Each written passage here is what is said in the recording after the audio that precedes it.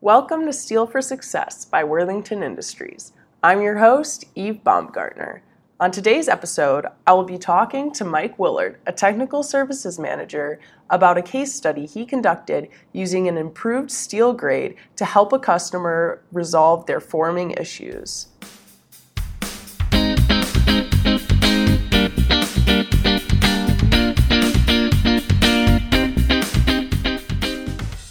Thank you, Mike, for joining me today.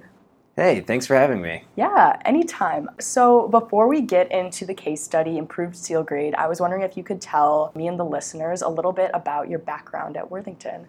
Yeah, my background is oddly enough similar to other metallurgists that we have here. I studied material science at Ohio State for undergrad. I was fortunate enough to get a part-time job as a lab technician in our laboratory here in Columbus, Ohio. So I did that for a few years and then went to grad school, and once I got done with that, came back as a full-time metallurgist. So do you work with a specific industry at the Columbus plant? I'm part of the hot roll group, particularly our Monroe facility, which is a pickle, slitting, and blanking facility, and dry lubing facility down near Cincinnati, Ohio. Before that change, here somewhat recently, I was part of our cold roll strip group. How is working in hot roll different than working in strip or cold roll? Very, very different. I guess at a super high level, the cold roll strip team, we have 3 sites that make cold roll strip. You're taking something that we buy and we're making something almost completely different. Whereas the hot roll side of things, you're really not changing the properties at all. We may or may not add an anneal or another coating, or we may add some dry lubing, but by and large, we're not really changing the intrinsic material properties. And then when it comes to customer development, working with different grades, working with potentially different thicknesses, things like that. Okay, got it. Cool. Now that we have a little bit more understanding of what you do here at Worthington, I was wondering if you could lead us through the problem that you encountered during the case study. Sure. So this was a few years ago, back during my time in the cold roll strip group.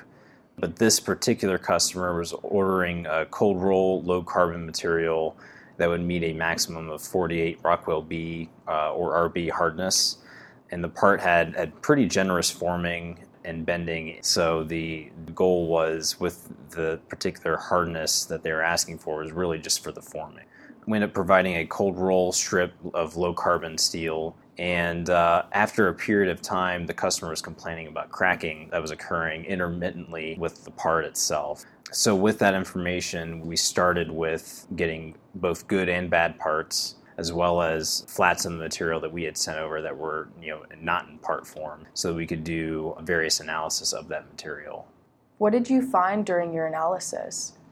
So going into the actual characterization and the analysis of the materials that we eventually got, the first thing we look for is steel defects, right? Yeah. That may be coming in from the mill.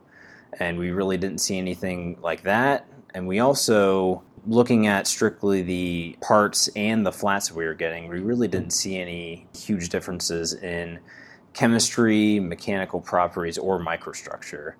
So that was a bit odd. Then looking at the hardness itself that we were reading as well, the hardness either matched or was slightly above the readings that we had certified to the customer. So that, in combination of those readings and looking at the ship date, there was a chance that aging could have played a factor, but that was one of the more inconclusive parts of this investigation. So what next steps did you guys take? So the next step we went through was referring this to our corporate materials laboratory, which is 200 yards from our other laboratory where we were doing this analysis on for this material. And at the corporate materials lab, we have a lot more, advanced equipment. So we sent our good and bad samples to the lab for a fractography analysis as well, to see if they were able to see anything that could point to a root cause for the material failure. What is a fractography analysis? I don't think we've talked about that yet on this podcast, and I'm just unfamiliar in general. Yeah, so at a super high level, fractography is looking at the point of fracture or a point of suspect failure Primarily using our SEM and using those images and that data, our experts at the Corporate Materials Lab were able to determine the type of fracture or a point where a fracture could be occurring or is at risk. So for this particular failure, we were seeing some combination of shearing and ductile fracture, which for us pointed to the fact that the material was being pushed beyond its intrinsic material properties. That finding ultimately led us down the road to the solution for the problem, which was a grade change. Since you're already using low carbon steel, what grade did you guys change it to get a softer steel material? The first grade we looked at and the first grade we trialed and the ultimate grade we chose was an IF steel, which is also called an EDDS steel. So IF meaning interstitial free and EDDS meaning extra deep draw steel. Generally speaking, an IF steel might have 002, 003 carbon in it, whereas a 1006 might have 04. So again, interstitial free, literally meaning you don't have carbon in those interstitial parts of the matrix to increase the strength of the material. So because of the low carbon amount of IF steels, that makes its aging resistance much, much superior to your normal cold roll low carbon steels. The way that steel is created is at the steel mill. That carbon is removed through a process called vacuum degassing, where in a vacuum, the carbon's in solution is removed in the form of carbon monoxide, leaving only a small amount of carbides within basically 100% ferrite matrix. So essentially you have pure iron with a little bit of carbides. So ultimately you're maximizing the formability of steel. After you changed the steel grade and gave it to the customer, did they see any more issues? No. So after presenting this trial proposal to the customer and we shipped the material, the customer saw an immediate improvement on part forming. So no more fallout, no more cracking or anything like that in the part, which was awesome news. That's great. Well, thank you so much, Mike, for joining us today and telling us a little bit more about this case study. Thanks for having me.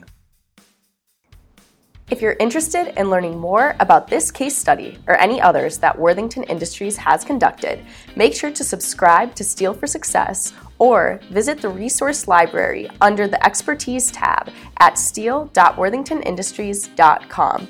Thank you for listening and join us next time on Steel for Success.